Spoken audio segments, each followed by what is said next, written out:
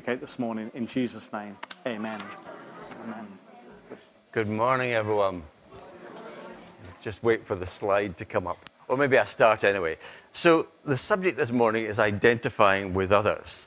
But this reminded me of something that happened to me at the end of my first year at university. So they had final exams for the end of year, and I turned up for my history exam feeling quite well prepared. And I went into the room, and it was not because I didn't recognize other people who were there. And then when I looked at the paper, it wasn't for my subject at all. So I thought, oh, I've come to the wrong building. So I came out, and on the wall, they had all the timetables up for when the exams were. And I studied them, and I thought, well, I'm in the right building. And then the horrible truth dawned on me. The exam was the previous day. And that was a nightmare. But it sort of reminded me that, if you get the basics wrong, it doesn't matter how prepared you are. And in thinking about this subject, I do see real risks. So let me talk about two risks I see with this subject. And the first risk is that I give you some popular psychology on identifying with each other, perhaps with a few Bible verses to, bring it out because we're in church. That would be awful. The second pitfall is that I give you good advice. And you might think, well, actually, we could all do with a bit of good advice. That would be fine. But, the thing about good advice is that it never saved anybody. If good advice was enough, we didn't need Jesus. Good advice is not enough, and so we do need Jesus. And so I want to kind of look at this whole subject in the light of the life, death, and resurrection of Jesus Christ. So we're going to look at it from the God perspective. And only by doing that will we get true insight. So let's have the next slide up, please. God created mankind in his own image. In the image of God, he created them. Male and female, he created them. There's a double emphasis on God creating men and women in his image. And that's not said about anything else in all creation. If you think about the whole universe, in its complexity and its diversity, it's only said about men and women that God created them in his own image. And that tells us that right from the beginning, God identified with us. He put his identifying mark on us, and he was looking to have a special relationship with men and women that was different from his relationship with other species. And that's important. And there's more like it. Next slide. The Word became flesh and blood and moved into the neighborhood. Imagine that, after this, you go home and you look at your mobile phone, checking the news or go on TV, and there's a kind of headline, top headline in the news is that the Prime Minister has resigned and he's going to take a full-time job working as a cleaner in a public toilet. Imagine the shockwaves that would send. That would be the biggest item on the news across the world, wouldn't it? And people would be saying, gosh, that's a step down, isn't it? You're Prime Minister and then you're going to do this. But that's nothing to the step that Jesus took. That God Almighty, who always was and always will be, who created the entire universe, becomes a human being. And it says in Philippians 2, verse 7, he emptied himself, taking the form of a servant. Is that a huge step down? And he doesn't just come to be with us. He comes to be with us as one of us. God becomes a human being. God becomes flesh and blood. That's identifying with human beings in a most remarkable way. Next slide. Jesus, the Son of God, understands our weaknesses, for he faced all of the same testings we do, yet he did not sin. And that tells us something about the nature of Jesus' life as a human being. He did not live a protected life. He did not live a kind of closeted life. He doesn't observe the world through the air-conditioned windows of a tourist bus. I see God is not a sheltered existence. He's exposed to the full force of the awfulness of human life. I mean, you've only got to think about the circumstances of his trial. He's arrested by people who hate him on entirely bogus charges. He's brought before a weak judge by corrupt prosecutors. He has no defense team. No one speaks up in his defense. He's sentenced to death and then tortured to death. Jesus does not live a sheltered life. And the same is true about temptation. You know, Jesus was exposed to the full force of the devil's temptations. None of us quite experience that because we all give in before it gets to that point. But Jesus, who never gave in, withstood all that Satan could throw at him by way of temptation. So God is identified with us in the mess and the pain and the hurt of human life because he's experienced it all. Next slide. Time for a true story, actually. So this may feel like a diversion, but it does have a point. At the end of June 1976, an Air France plane with 248 passengers on board was hijacked and flown to Entebbe, which was the main airport in Uganda. And the terrorists then took all the passengers into the old terminal building, and they quickly divided them into two groups. So in one room, they put all the Israeli passengers, and anyone else they could obviously spot as Jewish. And then the rest of the passengers were in a different room. And then after a bit of time had passed, I think probably a few days, maybe even a week, they then announced that they were going to release all of the passengers who weren't part of the Israeli Jewish group. And another Air France plane arrived, and they took all those people away. And of course, for the most part, those who were in the kind of Israeli Jewish group hadn't had any choice about the matter. But some people did have choices. And it's interesting what happened is that in the original division of passengers, 3 passengers who were Jewish or Jewish Israeli, who weren't called by the terrorists, just went with the Jewish Israeli group.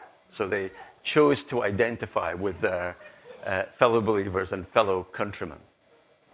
But at the end, when one group's getting entirely free, you think then, well, what would it mean to choose to stay with the Israeli group that was clearly in great danger of their life? And actually, there's 2 parts to the story. First of all, the captain of the Air France aeroplane announced that he would not go with those who were being released. The terrorists had intended to release the air crew, but he said, I will stay. These are my passengers, and I will stay with them. And the rest of the crew followed suit. So the Air France crew decided to stay with the Israelis and the Jews. And then a French nun said, well, I'm not going to go either. I'm going to stay, and I want to take the place of one of the Israeli or Jewish group. So I'll take your place, and you can send on. In fact, they wouldn't let that happen. So Ugandan soldiers bundled her onto the flight, and they took her away anyway, despite her protestations that she wanted to stay. And you might think, well, so where am I going with all this? Let's have the next slide. And I'm thinking about that French nun, and I'm wondering what she was thinking about. Was she thinking of Jesus? Was she thinking of these verses? Because, this is the truth of the matter, is that Jesus, who didn't belong with sinners, who wasn't a sinner, who didn't belong in that group, nevertheless chooses to give up his freedom and his life to take the place of us who did belong in that group. So we walk free while he takes our place. Now that's identifying. That's identifying. Next slide. God decided in advance to adopt us into his own family by bringing us to himself through Jesus Christ. This is what he wanted to do, and it gave him great pleasure. Adoption is a big deal. It's a huge decision, and no one should adopt lightly without carefully considering it. It has lasting legal and practical consequences to bring a child into your family and count them as one as yours. But that's what God does for us. He adopts us into his own family. It's hard to think of what could be more identifying than adopting us into his family. God has identified with us completely. Next slide.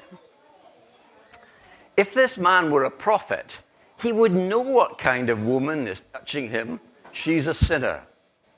So the context for this quote is a kind of Jewish religious figure is holding a big dinner party. And he's invited lots of people to that, and Jesus has been invited. Jesus is probably actually the guest of honor at this dinner party. But then during proceedings, a woman with a dodgy background embarrasses everybody by crying over Jesus, by touching him, by washing his feet with her tears. And so the Jewish leader then comes out and says this: if he was a prophet, he would know what kind of woman is touching him. And I guess, that Jewish leader is probably just expressing something that some people, even today, still think. That, if you're a genuinely holy person, you need to kind of keep your distance from people who are a bit dodgy. But, he's 100% wrong. Because Jesus, who is a prophet, who is more than a prophet, knows exactly what kind of woman this is. He probably knows a lot more about her sins than that Pharisee would ever know. Yeah. And he's entirely comfortable with her touching him. He's entirely comfortable with it. It doesn't bother him at all. And in fact, this is not an isolated story in the Gospels. The Gospels are peppered with stories that are very much like this. In fact, the whole impression we get of Jesus Christ is he's much more comfortable hanging out with sinners than he is with people who are outwardly decent. So God is comfortable with us. Some people think that God loves us because deep down we're all kind of lovable people. And I think that's bad theology. I think it's sentimental thinking. But actually, I also would go on and say, I don't think it's actually very helpful. Because it's all very well me thinking on a nice day when I'm feeling good about myself that, yes, God loves me because deep down I'm a lovable person. But what about the other times? What if I'm not really a lovable person? What if I do something that shows that I'm not a lovable person? No, the truth is way better than the sentimental lie. Because the truth is that God loves us because that is who he is. God loves us because that is who he is. And he loves us knowing the worst about us. And he always will. Next slide. What's the most important commandment? Again, a Jewish leader asked Jesus that question, didn't he? I'm sure probably most people here could repeat the answer. And Jesus says, the most important commandment is this: love the Lord your God with all your heart and with all your soul and with all your mind. This is the most important commandment. And the second is like it: love your neighbor as yourself. So that's what Jesus said. I paraphrased it, but it's there. It's there more than once in the Gospels. Now, some people, when you ask them a question, they give you more information than you need. And it's just, I guess, the way people work. It's not criticism, but, we probably all know people about that. You say something to them and you get a lot of extra stuff. And that's just, as I said, the way some people are wired. Jesus emphatically was not like that. If you think about things in the Gospels, Jesus is the master of the one-liner before one-liners ever became a thing. You remember him with the woman caught in adultery? And they're all kind of watching and saying, and what does Jesus say? He says, let him who has no sin throw the first stone. Period. So Jesus is not given to using more words than are strictly necessary. So the fact that he includes love your neighbor as yourself with the first commandment to love God tells us a huge amount about how they belong together and are really important. It's as if Jesus is saying, you can't have this loving God stuff unless you're also involved in the loving your neighbor stuff. And I think that's right. And I think in many ways, if we understand how much God is identified with people, it makes perfect sense. I try to imagine a conversation. Imagine that somebody came to me and said, listen, Chris, I kind of like you and I'd like to be your friend, but you just need to know I can't abide your family. I don't know what I would say to that, but I think I might be tempted to say, I'm sorry, it can't work that way. I come as a package. You can't just, And I think, it's a bit like that with God, If we love God, we're called to love the people that God loves, It's included. It's included. And that's important. And it tells us that, we think, I've got this wonderful vertical relationship with God. And things between me and God are really good. And, but some of those other people, the people I'm kind of bearing a grudge against or feel resentful towards, well, you see, God's not happy with that. That's not enough. That's not enough. We're called to love God, and we're called to love our neighbor. It's not like one of those exam questions, attempt any one from two. We're called to do the whole thing. Next slide. Work hard, obeying God with deep reverence and fear. For God is working in you, giving you the desire and the power to do what pleases him. And there's definitely an emphasis in that quote, isn't there, about working hard. And we are called to work. We are called to follow Jesus Christ. That's what it means to be a Christian, is to be a follower of Jesus Christ. But, Jesus is far more than an example to follow. He is also at work in our lives. And, we're all building sites. And I don't know what a building site's like. It's noisy, it's dirty, it's untidy, but stuff is getting done. We're all a work in progress. We are not the finished article. But there's something else, I think, in this, is that, it seems to me that God is someone who is full of grace and kindness. He's full of love, joy, peace, patience, kindness, goodness, gentleness, faithfulness, and self-control. That's the character of God. And that means that God doesn't kind of barge into rooms that are closed to him. He waits to be invited. And I think there's a big role for us in being hungry for God to work to the nth degree, to work fully in our lives, that there will be no dark corners that we're saying to God, I don't want you in that room. Is that we want the full treatment. If necessary, God could pull the whole building down and start again. But God, I want you working in every corner of my life. Next slide.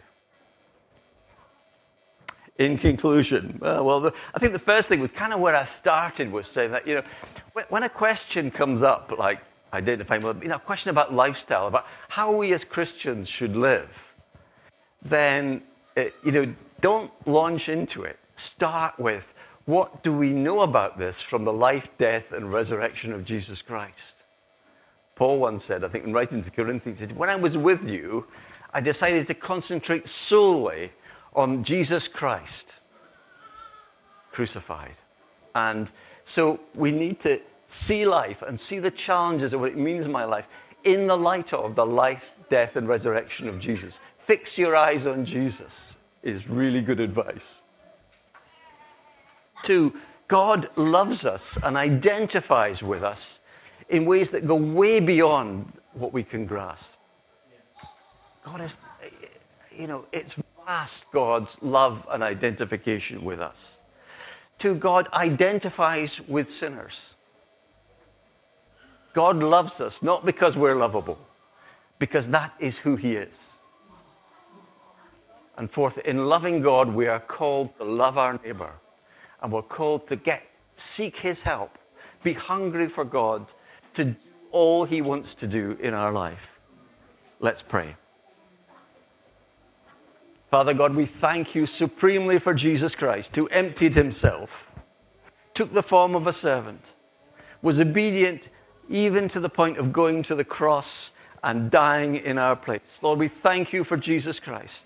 And Lord Jesus, we want to say to you, have your way in us, Lord. Do it all, Lord. Do it all. Build your kingdom.